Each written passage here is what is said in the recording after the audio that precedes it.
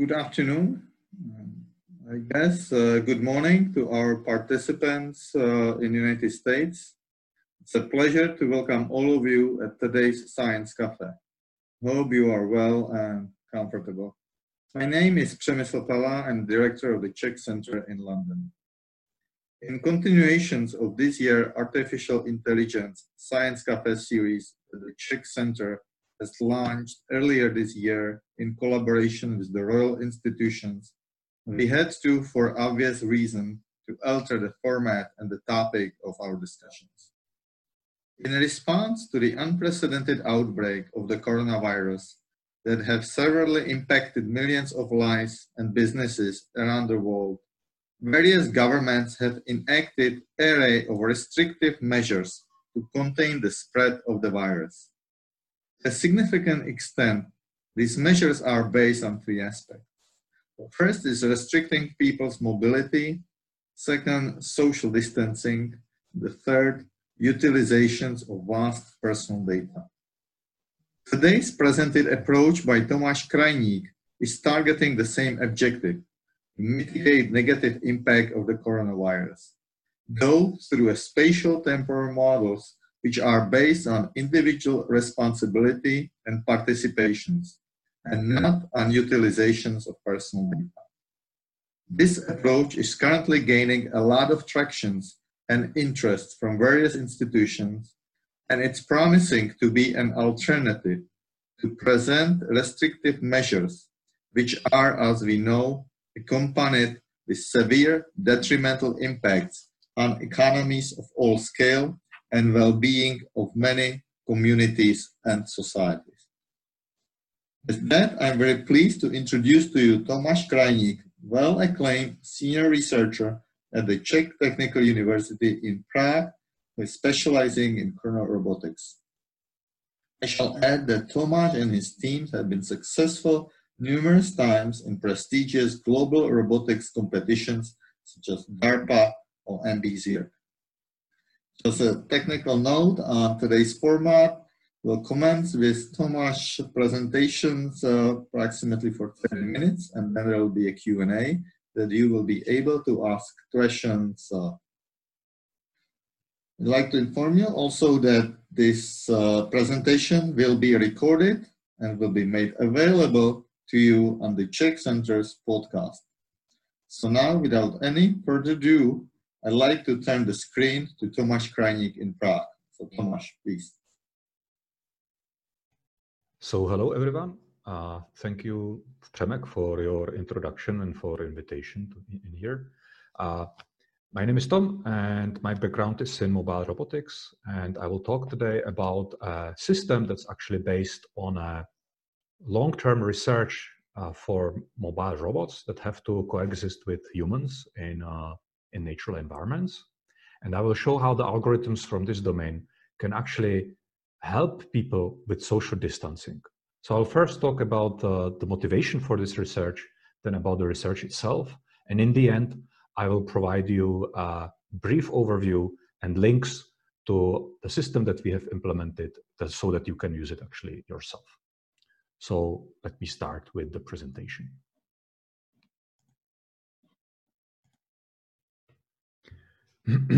So the presentation or the topic of the talk today is Freeman contra COVID. Freeman is a very fitting word in this case because the system that we are going to present preserves anonymity of people in its core principle. And also Freeman actually does stand for frequency map enhancement, which is the core technology that allowed us to implement this system. So let us first start with what we are actually facing and what were the challenges and events that led to the spread of this disease. So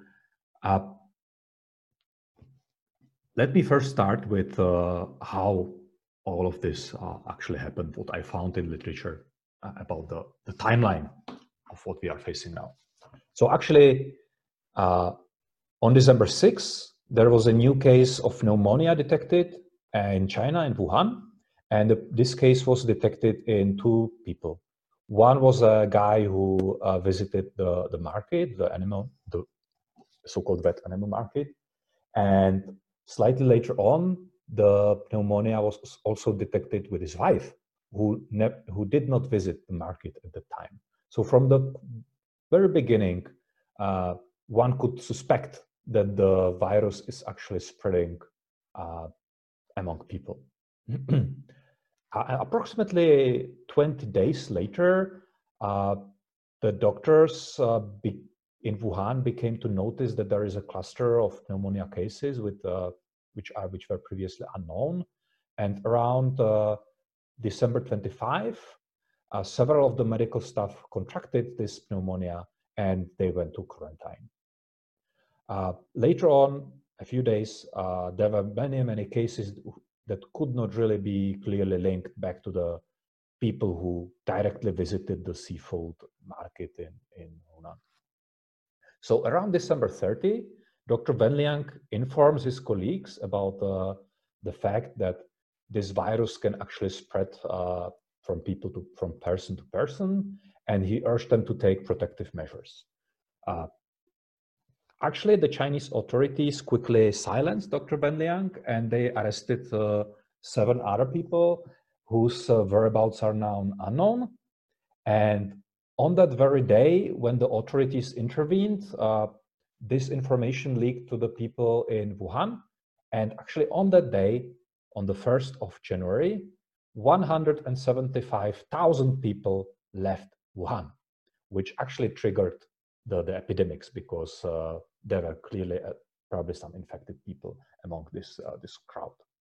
So on January 3, China actually declared that there is no clear evidence of human-to-human transmission, and there are no medical staff infections. And the next day, China actually banned to publication of any information that is related to this new SARS. And they also instructed research institutions to either hand over or to destroy the samples. On January 22, the World Health Organization mission in China actually indicated that there is a clear evidence of human-to-human transmission.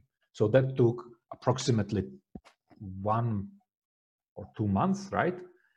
From the onset of the disease, when there was a clear suspicion that there might be a human-to-human transmission possibility, to actual declaration that there is a strong evidence of that. Okay, so this was something that led to the outbreak of the disease, and one can see that there were actually several characteristics of this, and one of them was that trying to curb the true information about the nature of the disease actually led to slowing down the response. Second, the techniques that were used to confine Dr. Wen Liang were actually technologically pretty much the same as the ones that are advertised nowadays by governments to help quarantine or to make the quarantine better. So basically the same technology as would be used for contact tracing was actually used against Dr. Wen Liang in order to make sure that he does not spread this information around. Yeah. So that's first of the thing, the beginning of the epidemics. So actually, to assess the danger of the epidemics, what I did is that I also take a look. Many people are saying that this is very similar to influenza, so I actually checked about the numbers of the disease, and I used the data of the Center for Disease Control. That's a US organization. So these are figures that hold for the US. So actually, I checked the last 3 years of influenza epidemics, and what's actually quite interesting is that for me it was surprising how high these numbers are. So in the winter 17 to 18, there was the estimated number of people sick with regular influenza in the US was 43 million. There was around 600,000 people taken to hospitals and around 60,000 deaths. 1 year later, there was another wave, which is of influenza is a regular epidemic that's happening every winter, I would say. There was 35 million people sick, 500,000 people hospitalized, and around 30,000 people dead. And again, the estimated count of the people who are probably sick with influenza this year is again around 50 million, around 1 million people in hospitals and around 80,000 people dead. On the other hand, the COVID-2 disease in the US, so far 1 to 3 million people who are sick, around 40,000 people in hospitals, and around 30,000 dead. So the problem is that we don't know the characteristics of the COVID-2 disease. Many people would say that this is, comparable to influenza, etc. But this is a new disease. We don't know if we are able to build antibodies. What are the long-term impacts of contracting this virus, etc., etc. So although the numbers might look a bit similar, I think we should still be aware that this can be quite much more dangerous than regular influenza. However, what I wanted to show here is that we are facing epidemics, on a regular basis. So when facing the epidemics, one can actually check what are the general techniques, how the World Health Organization is telling us how we should, tackle the pandemics and epidemic cases. And if one checks about the strategy of the WHO, there are basically 5 points.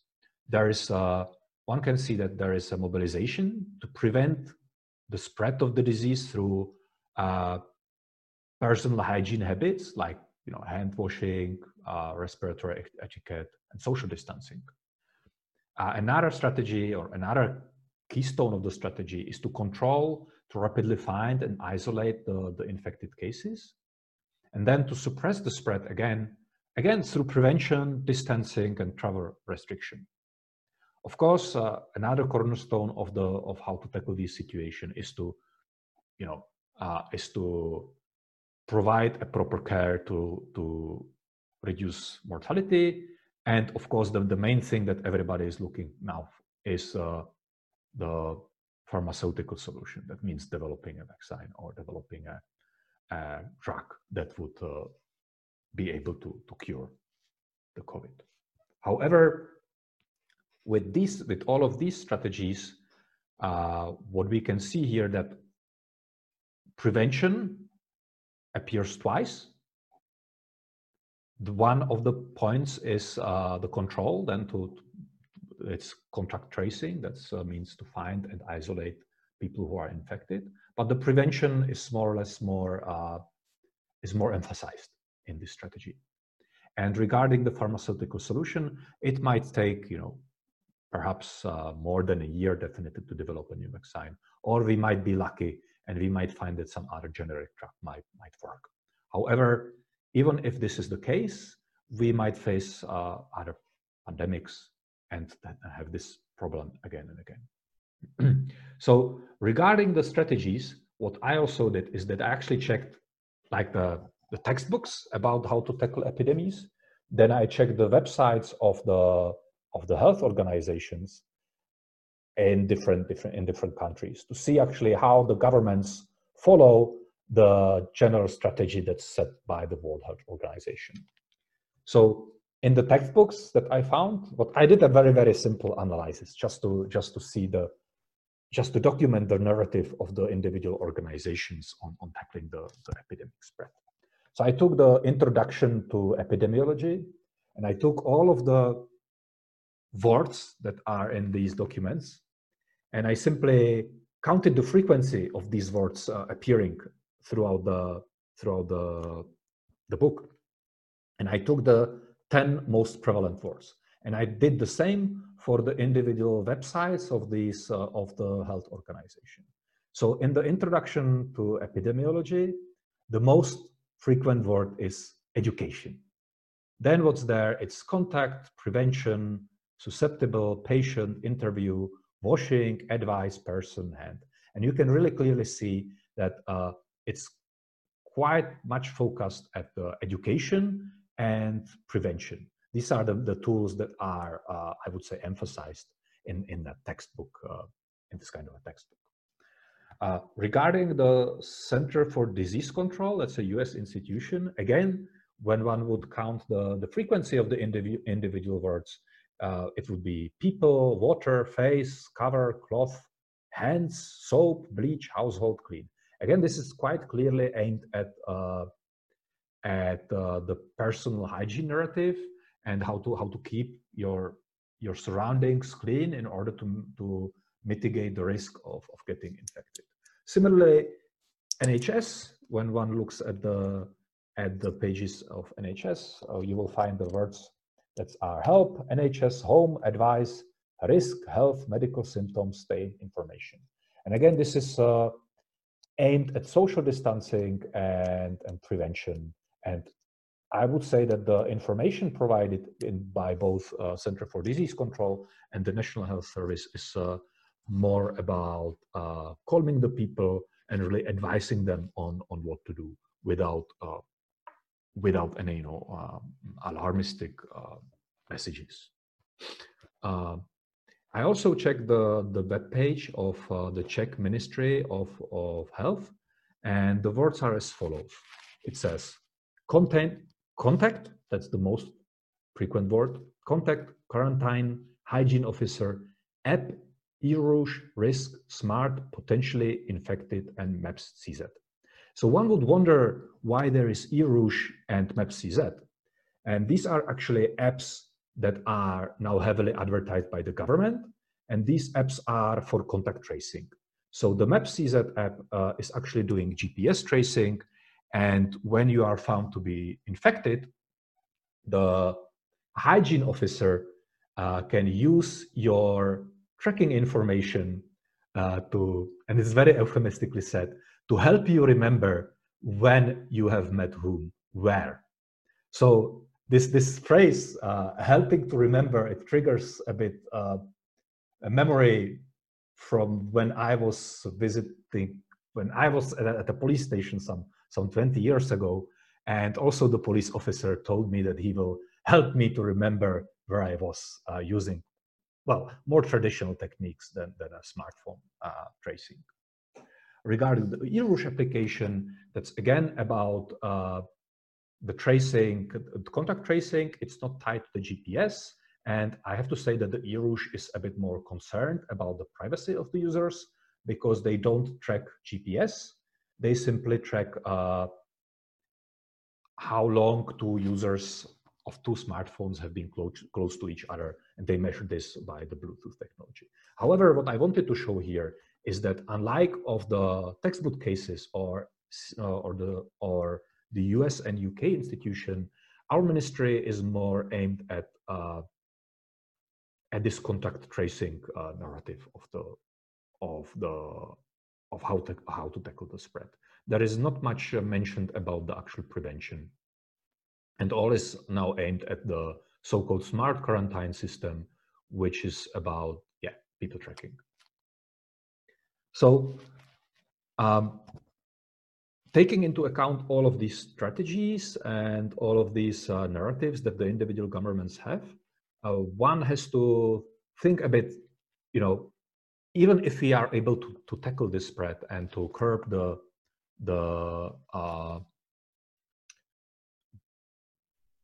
new cases and the number of infected people per day, we have to think what we will have to do in the long term. So the long-term outlook from the literature that I saw and that I could study, it seems that developing a vaccine might really take quite some time. If one has a look on how other epidemics which don't have a pharmaceutical solution yet were actually tackled, one can find, for example, the case of HIV. So in the beginning, when HIV was spreading, there was a lot of misinformation, and there was a strong push by several governments to try to isolate the groups that were, in their eyes, responsible for spreading the disease. And then there was a lot of stigmatization of the people who contracted HIV. However, in the long term, the countries that promoted responsible behavior, and they basically educated people in a fair way by telling them, look, these are the risk behaviors, don't do this, or think about what you're doing, and these are the protective measures that you can take. And these strategies, they were much more long term, and it was a long run, but in the end these strategies were behind tackling the spread of HIV. Of course, I understand that contracting HIV, you need much more intense contact with the other person, but the similarity between the COVID and the HIV is in the fact that the latent and incubation periods are quite long. And because of this, contact tracing itself is not as efficient, because what you need to do is to reduce the number that you infect during this latent period before you actually develop your symptoms, if you develop them at all. So from the long-term perspective, one needs to have sustainable social distancing. However, social distancing is not easy to implement and maintain in the long term again, because people are, after all, we are social creatures. We want to meet with the others, and all the society has its networks of food distribution and education, etc. And to put everyone in isolation would basically cause economic collapse, and an economic collapse would mean that the health systems would collapse, and this might eventually bring much more deaths and much more reduction of the life expectancy than the virus itself. So one has to implement social distancing in a way that's, I would say, in balance of the economic needs and the needs of the quality of life. So there has to be a balance between several ways. Social distancing cannot mean really isolation. Another problem is that if the social distancing measures are lifted, or perhaps people become less careful, we will probably have secondary outbreaks. And these secondary outbreaks actually can be much stronger than the outbreaks that we are facing now. So according to the models that I have seen, one can predict that there would be a secondary outbreak, for example, in Japan, early May or maybe 1 week earlier. So we can see that how lifting these social distancing measures can really lead to secondary outbreaks. But I'm trying to forecast here. The future will show. We will see in a few weeks. So what we are actually proposing here is that from the literature, it seems that most of the infected cases don't come from like these binary contacts. So this is the typical, this is how people typically imagine that one gets infected, is that you go someone and someone coughs somewhere, and you pass through the aerosol, and you breathe in the virus, and then you are infected. However, in most of the studies, it seems that these contracting this virus through a random binary contact is not often. It seems to be a marginal case actually, and most of the infected people can be traced back to sort of clusters of infection, and these clusters are basically locations and times of large concentrations of people. So these are religious gatherings, these are conferences, then large supermarkets during the peak hours, etc. So when we were actually thinking what could be one of the most efficient way how to tackle the epidemic from a longer term perspective, then one should really aim at allowing to and facilitating long-term sustainable social distancing. And that basically means, from the literature that we have read, it means that you need to have a solution that would allow you to efficiently avoid clusters of infection. So avoid locations and times where there are large densities of people. And basically, also what you want to achieve is that typically when you go out or when you want to socialize with people that you already know. You simply don't want to meet people that you don't know. So you can have you don't want to go to these crowded places because of socializing. It's when you want to socialize, you would go to meet your friends, not to a a random place with a lot of other people. So our system is actually aiming towards recommendations to people on how to avoid these clusters of infection. So how does actually robotic technology fits into this narrative? So what we were studying for the last 10 years, say, were robots that were supposed to operate for long time in natural environments and in environments that are shared with humans. And one of the problems that the robots have is that if you place a robot somewhere and you want the robot to operate in the new environment, you place it there, you take a joystick or whatever, and you guide the robot around, and the robot creates something that's called a map. And this map that allows the robot to determine where it is, where it's its charging station, where are the areas the robot is supposed to operate at. So the map tells the robot where it is, and also the map is used by the robot to plan its path around and to plan its activities. One of the problems of these maps is that after a certain time, any map becomes obsolete.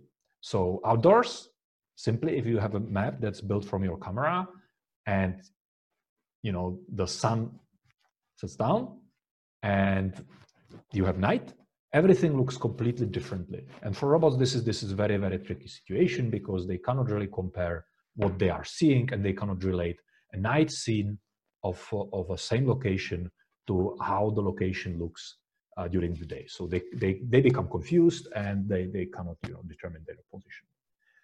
Indoors, the problem is similar because people they tend to open and close doors, they tend to move furniture around, and this causes any maps that the robots are using to deteriorate over time, which is a negative impact on their ability to operate. So what we have been researching were methods that would allow to describe not only the environment structure, so how stuff looks like, but we were developing methods that are trying to describe the evolution of the environment over time. So say that a robot is moving in an indoor environment, and after some time it will understand what are the changes that it sees. And because all of these changes are caused by people, and people have habits, one can try to learn about the patterns of the habits and use these learned patterns to predict what are the changes in the environments.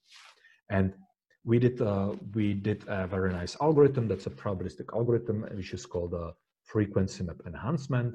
And this algorithm allows to take almost any map in robotics, and by tweaking the representation of the underlying probability, you can turn this map that was originally static into a map that actually describes the evolution of the environment over time. And in one of our research, we actually employed this algorithm in a hospital in Vienna. And in Vienna, what the robot had to do is to provide useful information to the hospital clients. And for that, the robot actually needed to forecast where the people are going to be at what time. So say the robot was supposed to remind people that there is some special event, and therefore the robot would go somewhere and display information on its screen about this event, and it would expect that people would try to search more information.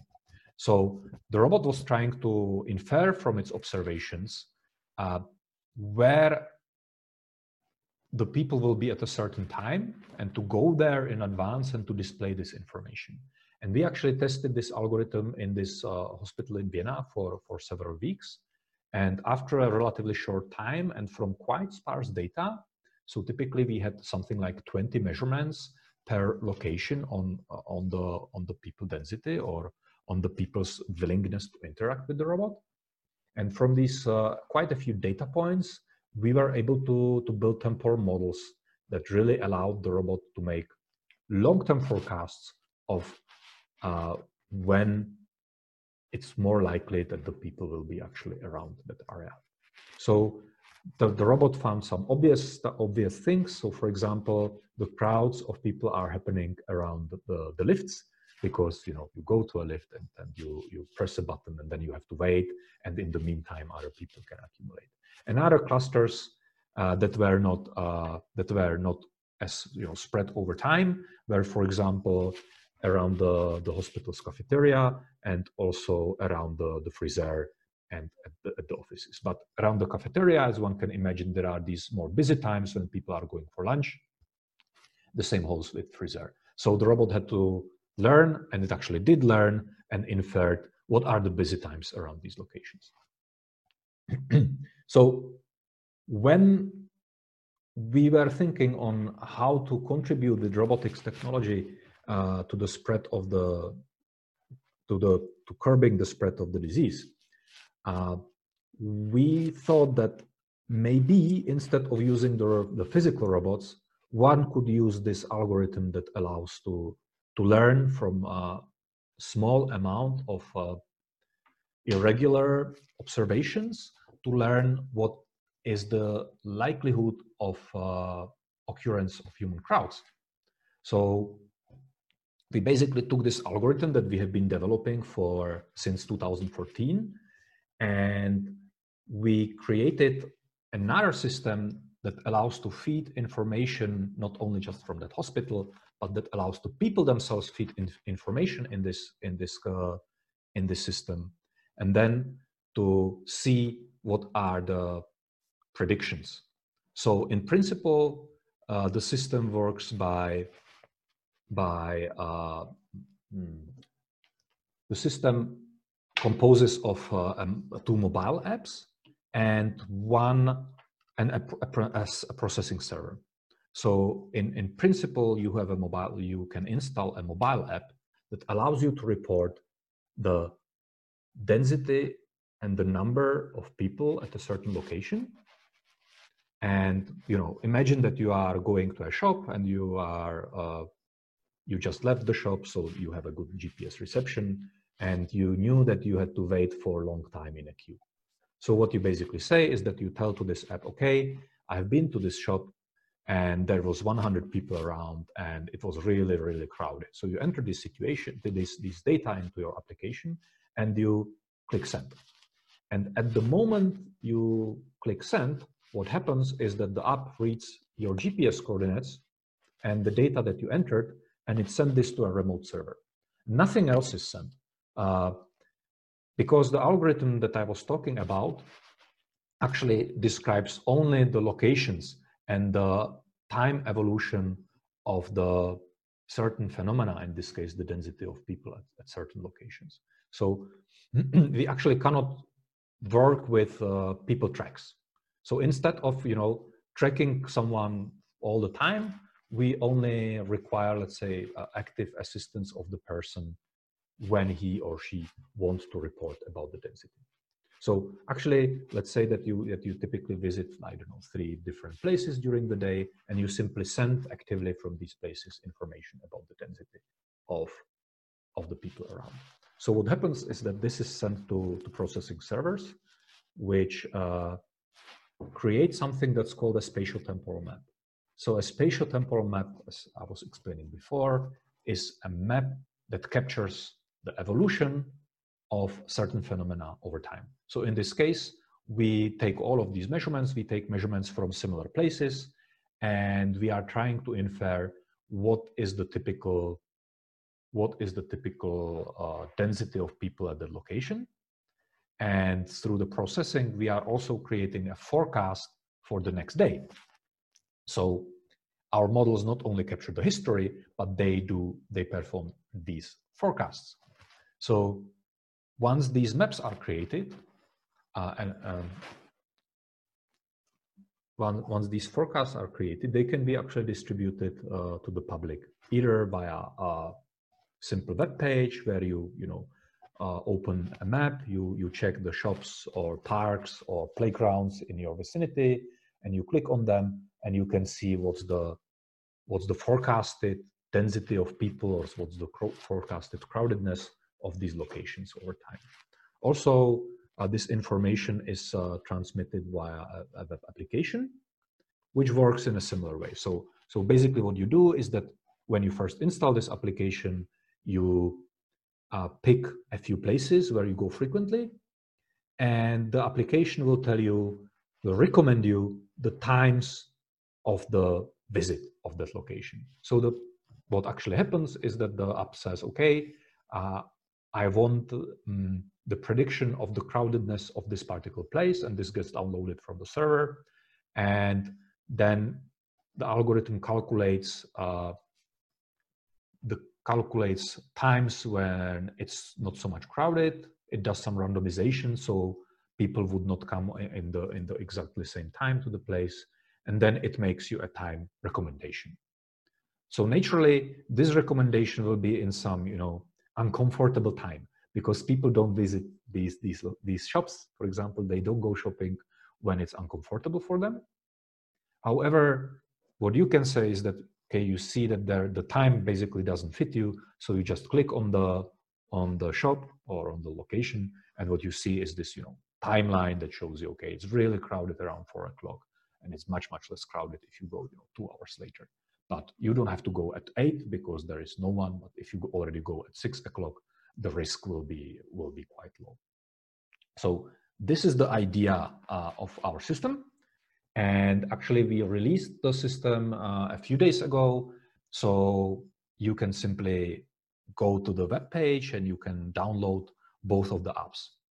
So what's the difference of our system to all of the other ones? So I think that the principal difference of our system is that we do not track people at all. So the algorithm that the system is based on is only able to describe locations. So basically what it does is that if there are several people visiting a certain place in different times of the day, all of these informations get aggregated about this particular location.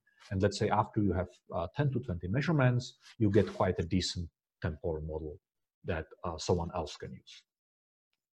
Another advantage of our system that it works very, very locally.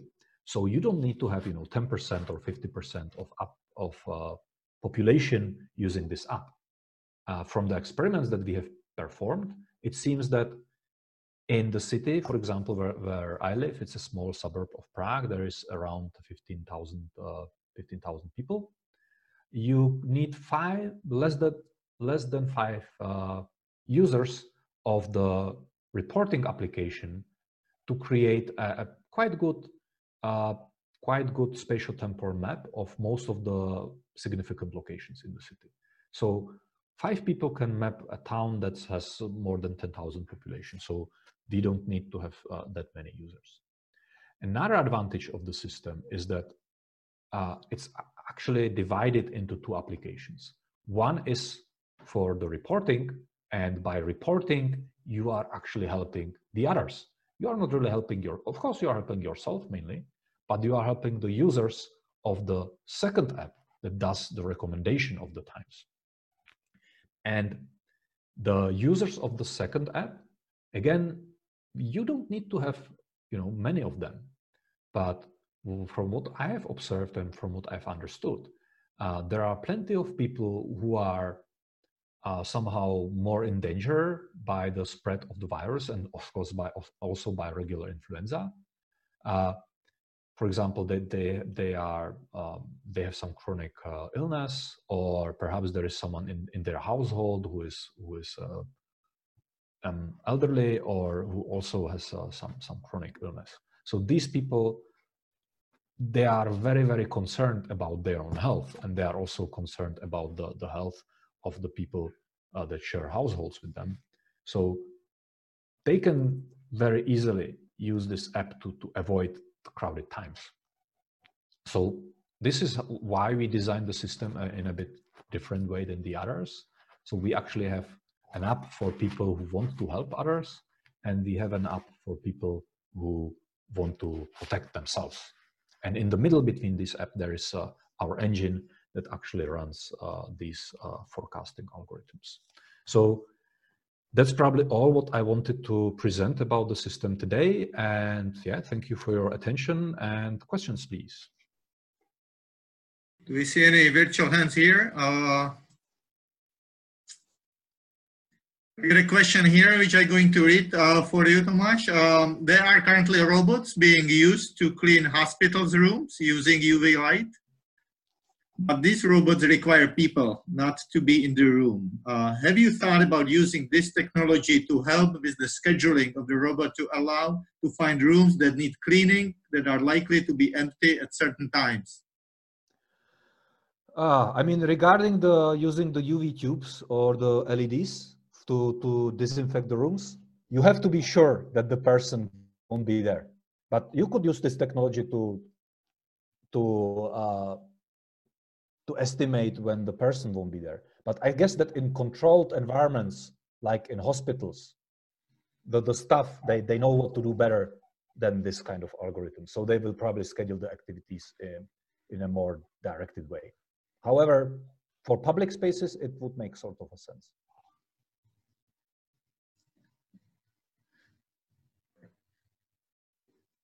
If you heard the other questions, I was asking where do you see the key obstacles or challenges in your model to be more generally spread and used by the public?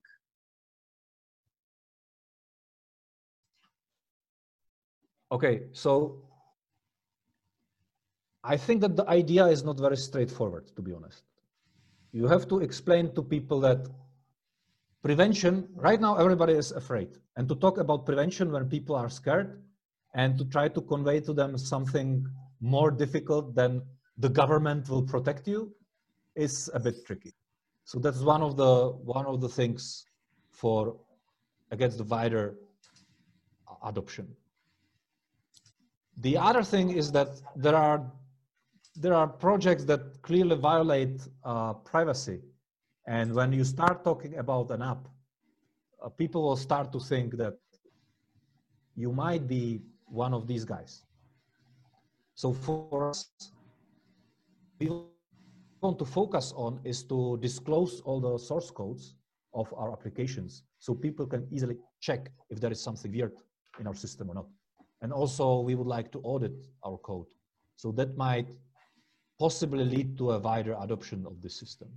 But the main thing, we released the app 2 days ago, I think. So the nature of the app is that we do not know how many users there are because there are no IDs of the users. So we can only talk about how many places are being covered. One more thing. It would make sense for us to partner with someone who already has an app that's widely used. And for example, this was provided to us by our colleagues. This contact was provided to us by our colleagues from the National University of Science and Technology, who got a contact to a Telenor company or their branch. And this company, probably in May, will implement our API into their system, into their app. And in this way, we should get 2 million of users instantaneously.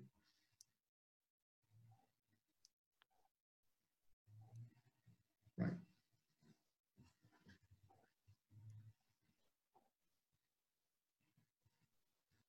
I have other questions here that came in. What is your view on the current restrictive measures which are in place in terms of the sustainability, I assume in the terms of the time sustainability comparing to some of the solutions your models is offering? Okay. So I think 2 weeks ago, I was at one presentation that happened on the ground of one US university. And there was a guy whose name was Esteban Moro. And he wrote a great paper on social distancing measures. And he actually had mobility data of all people in many of the US towns. He had them anonymized, so they were like cubes of 5 times 5 meters in 15 minutes. And he ran several what-if scenarios using these data. And it seems that only closures of schools won't help. Only closures of schools and work won't help. And once you lift restrictions, we will have a second peak of the epidemic, which might be worse than the first one. So this is something about the long-term sustainability. That's the first thing is like, if you ease the restrictions, but people won't change their behavior, you have the same problem again. And a typical proposal how to prevent people meeting in crowded places was what was employed in certain crowded times. So in certain crowded towns. So you look at your ID or your driver's license, and the last number indicates the hour when you can go shopping. Mm-hmm. And this is a solution that I bet some governments would like, because it's a very simple thing. But you can achieve perhaps very similar thing with our system without, you know, having a policeman in front of every shop checking your ID. The second problem with the long-term sustainability is the economy, right? If people, I mean, definitely economy is going to change. We are going to work from home, and this was forecasted a long time ago, but no one knew that this could be implemented so quickly. But however, for many industries, you have to be in the place. For services, you have to be in the place. And we have to think how to have the economy running, how to have the services running while being able to do social distancing. So there are two things. One is that you cannot really ease the restrictions quickly, because this might occur, this might cause a disaster. And second, if you keep them in place, if the economy collapses, the health system collapses, and this is even more dead people. So there has to be a balance in the long term. But I haven't seen many people talking about this long-term aspect of this situation we are facing. Right. I agree. That's going to be definitely a game changer for a number of the industries and businesses, or at least that's going to clearly expedite the trends which we have seen over the past couple of years. Whatever, is it e-commerce, is it the home offices, etc. So it's, I think, going to see a big difference in coming months and years. The other question that I do have here is, if you can describe the main differences between the other technological initiatives which been announced recently. I think you touched upon a little bit the one in Singapore, but there are the ones like the joint initiative by Apple and Google. And of course, in the Czech Republic, there is the initiative, the Smart Quarantine. So maybe you can walk us through that and see what are the distinction and applicability of the other ones.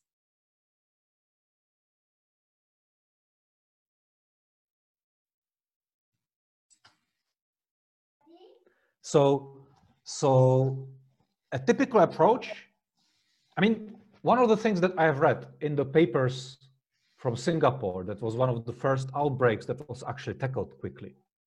And there was this paper about the clusters of infection.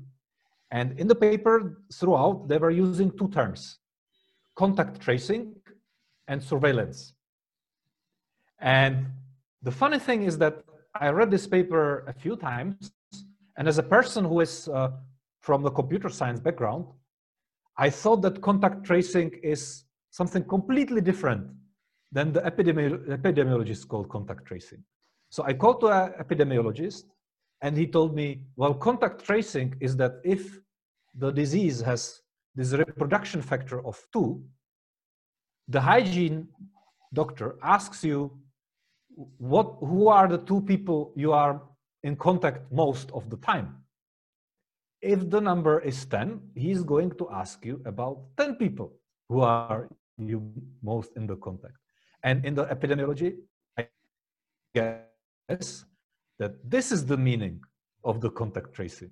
It doesn't mean tracing people by GPS. And surveillance is not cameras, but it's surveillance of your health. So it's magnetic resonance, you know, screening of your lungs and this. But if a common guy reads or if an IT guy reads the paper from Lancet or from other medicinal journals, he reads these terms in a wrong way. And this leads to implementing these systems in a wrong way. So this is one of the things. I think that the terminology in IT and in epidemiology might actually mean different things. That's an important thing to realize. So if a journal suggests contact tracing, they don't mean sticking nose into everyone's phone. Regarding the initiatives that are happening in Czech, so there's this initiative that's called Smart Quarantine. First, I don't know what really it is. So this initiative started with the following idea. We will ask phone operators to track people's position. And if there is someone who is possibly infected or quarantined, and he leaves his home, he will be in big trouble. We will also track card payments. And if someone is in quarantine and he pays by card, he is not only stupid, but he's also in big trouble. And this is how the Smart Quarantine started. The second idea of the Smart Quarantine was that people will share their GPS position. So your tracks and everyone's tracks will be processed by a central server who will find the intersections in time and space. And when you are found infected, you will be asked by the medical officer again to provide your contacts. And this technology will help you to remember, it's a very euphemistic term, help you to remember whom you have met. Okay? So helping to remember, the last time I've heard it was 15 years ago, and it was in a police station. And they told me that they will help me to remember in a more traditional, with more traditional tools. Okay? So that's one of the things. Of course, the initiatives are saying that there has to be consent of the person to be tracked. However, if you are making a contract with someone, there's this clause that you cannot make a contract when you are threatened or you are under pressure. And definitely, all the rhetorics in the media is that people are scared. I don't think that you can get informed consent of people who are scared. And there is one thing that I would like to say is that many of these systems are driven by people who are keen about technology. They are people in computer science background, and they see how efficient their systems could be, how helpful they could be. But they completely omit the ethics. And this is something that I was very happy to learn during the Strengths project, where we actually deployed the robot in a hospital where there were vulnerable people. And we came up with a lot of similar ideas. And we were always rejected. And we were a bit upset about it in the beginning. But in the end, we understood that the first thing to do is to ask the doctors and the users about what they need. Not to go to them and tell them, you need my system. But from all what happened in Czech is that the technology people came to the government and they explained to the government that the government needs this system. And since the guy who is in head of the epidemic measures in Czech, he is an epidemiologist, but he is also a military epidemiologist. So this guy would be typically in charge when we would be under a biological attack. And he's taking these measures like there was a war. but he has to understand that we are not a military state, I hope yet. So that's one of the things, is the first initiative was to keep people home and to track if they are violating quarantine. Then it was GPS tracing. And another app that's popular now is the one that Mark was talking about, is that you install a Bluetooth, an app that's monitoring the Bluetooth of the phones around. And if you pass around someone or if you are with someone for a longer time, the Bluetooth ID of the other phone gets recorded in your. So this is this is much more sensitive approach, I would say, because it doesn't track where you have met whom, it only tracks whom you have met when. And again, this will be used to help you to remember whom you have met. The cool thing about this is that this doesn't have to be necessarily processed by a central server. However, there has to be a central authority who has the phone number and the Bluetooth pair. So someone has to keep this information, and then tracking people by sniffing their Bluetooth is then super easy. So there are these three approaches that I have heard about that are now called smart quarantine. Great, thank you. While you were speaking, there's another two questions that have arrived, which I will read to you. They're a little bit more in general terms. One is, could you please compare some other countries and the UK in regards to dealing with the COVID? UK, obviously, maybe Czech, United States. And the other questions was, if you can comment, what do you think about the demographics of the coronavirus, particularly on the age group, sex ratio, ethnicities, people more susceptible to be vulnerable to the virus? Okay, so the first question was the situation in other countries? Yes, if you can compare the situation in UK to other countries and possibly the other approaches. I cannot really say what is the situation in UK because I don't stay there, but I can compare Czech to other countries. So one of the comparisons that I did in the beginning of this talk was comparing the words that are on the websites of the NHS, of the Center for Disease Control, and for our Ministry of Health. And one can see that I would say in the West, the prevention and the individual hygiene and changing of the individual habits and staying at home, it's much more emphasized. In Czech, it's much more, let the state help you.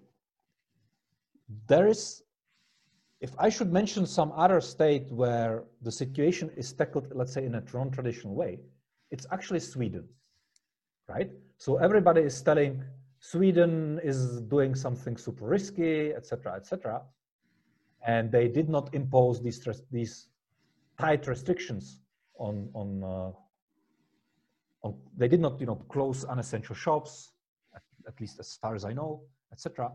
And many, at least in our websites, it says that Sweden is like a bad example of dealing with this crisis. However, I asked a friend of mine who lives in Sweden, and he told me, yeah, it's not prohibited to go to the shops. It's not prohibited to go to the streets, but it's discouraged. And the people take responsibility. And for example, he said, I asked him to install the app and to provide us with data. And he told me, yeah, but I will send you data, but I'm going to the shop next week. Yeah, so in Sweden, I guess that the social distancing measures can be actually as efficient as anywhere else without trying to scare people, just with trying to recommend them. So that's the countries that I am familiar with. One of the things that happened in Slovakia, also with one of these tracking systems, is that the data actually got leaked to the public. So now you can have a nice Google map with the red dots to see where the infected people stay. So this is just about gathering the data. So that's another country that I could mention. And there was a second part of the question, just if you could repeat it, because my memory is really bad. Yeah, the second part of the question, there was actually a different question from the different participants. If you could comment on the people which might be more vulnerable to the illness in terms of the sex, age, or any other distinctions. Yeah, I mean, regarding the demographics about the age, this is quite clear by the data that were provided by the Center for Disease Control, for example, and we can see that people who are generally, who are elderly are more endangered. And the second thing is that it's also very, very clear from the data from New York that people from the, let's say, with the lower social status are the ones who are endangered more as well.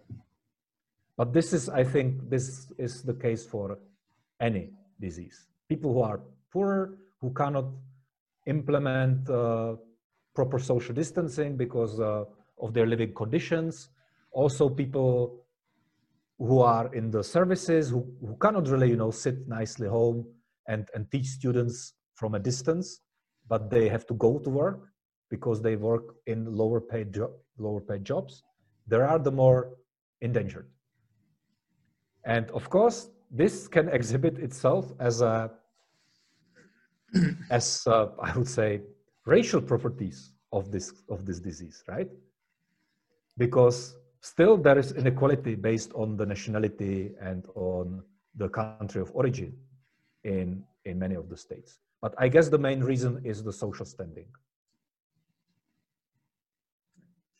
Thank you. So we might have maybe time for one more question, which is just arrived here, and it's on data collection. Google has a library of popular times, which can provide popularity of particular place every hour per week, as you might know. Do you think that this data can be used efficiently to kind of fit in your model? So one of the things that we observed is that these data are not, from the examples that I did, these data are not valid anymore because people's shopping habits changed tremendously because the habits about work changed tremendously and kids are not at school. So all of this really changed these popular times for Google. However, what Google did is that they are now providing these data live. So this would be a great source of information for us. But there is a small problem, is that since the Google's approach is based on big data, if there is a change in the dynamics of visits of these shops, it would take longer time to adjust these models. For example, the pubs in Czech are already closed for more than a month, which is a national disaster. And if I go to a Google map and I click pubs in my vicinity, it still shows that there are people there, but there is no one. So the models still did not update. And furthermore, there are typically shops and large places. But if you want to go to a nearby park where, you know, there is no reason why to monitor it because these data are not monetizable, then there is no data about that park. If there is a local shop which is run by one guy, again, Google does not provide data about these. And these places actually might be much safer to go to than any of these shops where Google provides these data.